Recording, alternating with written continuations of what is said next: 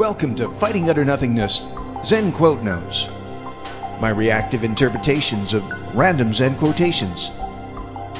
My name is Mark Gilliland.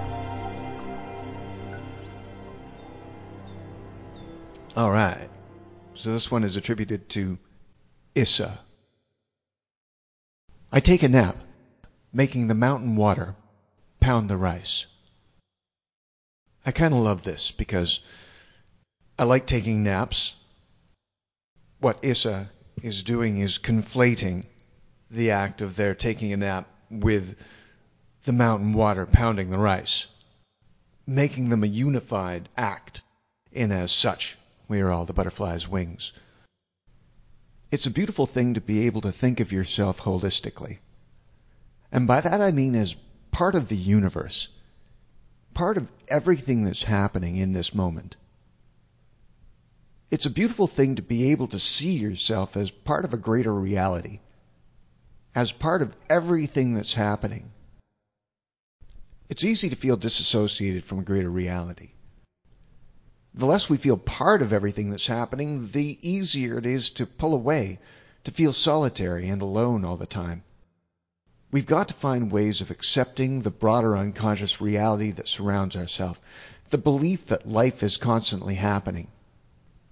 And that's why I love this quote, because it even allows the gentle act of napping to be part of a necessary reality.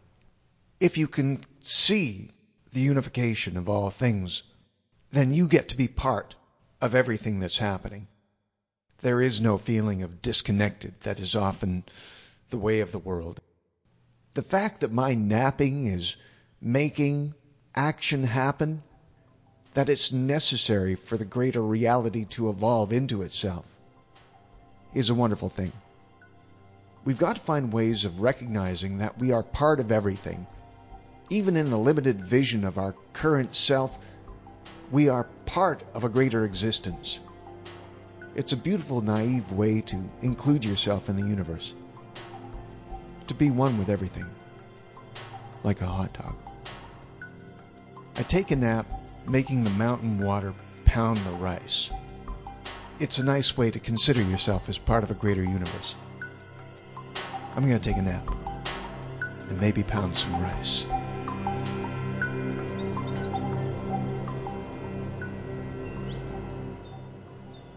For more talking, writing, and animations, visit fightingutternothingness.com.